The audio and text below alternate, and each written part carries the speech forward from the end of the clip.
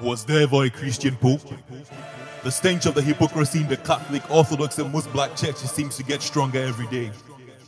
You mask your racism with platitudes of how black people should act more white, but your words and modus operandi are now so obvious and trite.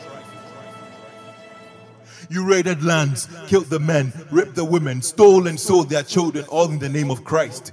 Separated families, enslaved an entire race, stole countries and treated the natives like a charity case.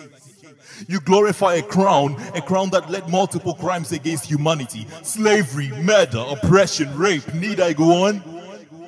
You brainwashed generations with false and toxic masculinity, convinced women that their place was to support and not to lead, exceptions made for the House of Windsor. Women are blamed for being raped when the real problem is the men who can't keep it zipped.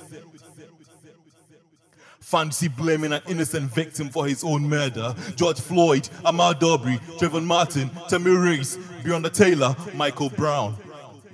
Your actions are like the idiotic excellence of a clown. We see right through you, but for now you have the stage. Times are changing, yes, times are changing with all these shaking tables. The ghosts of all the victims scream with rage, their bodies turn in their graves. One day they'll have their justice. One day they'll rest in peace.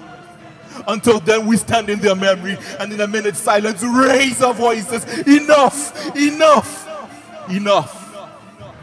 Justice for the oppressed.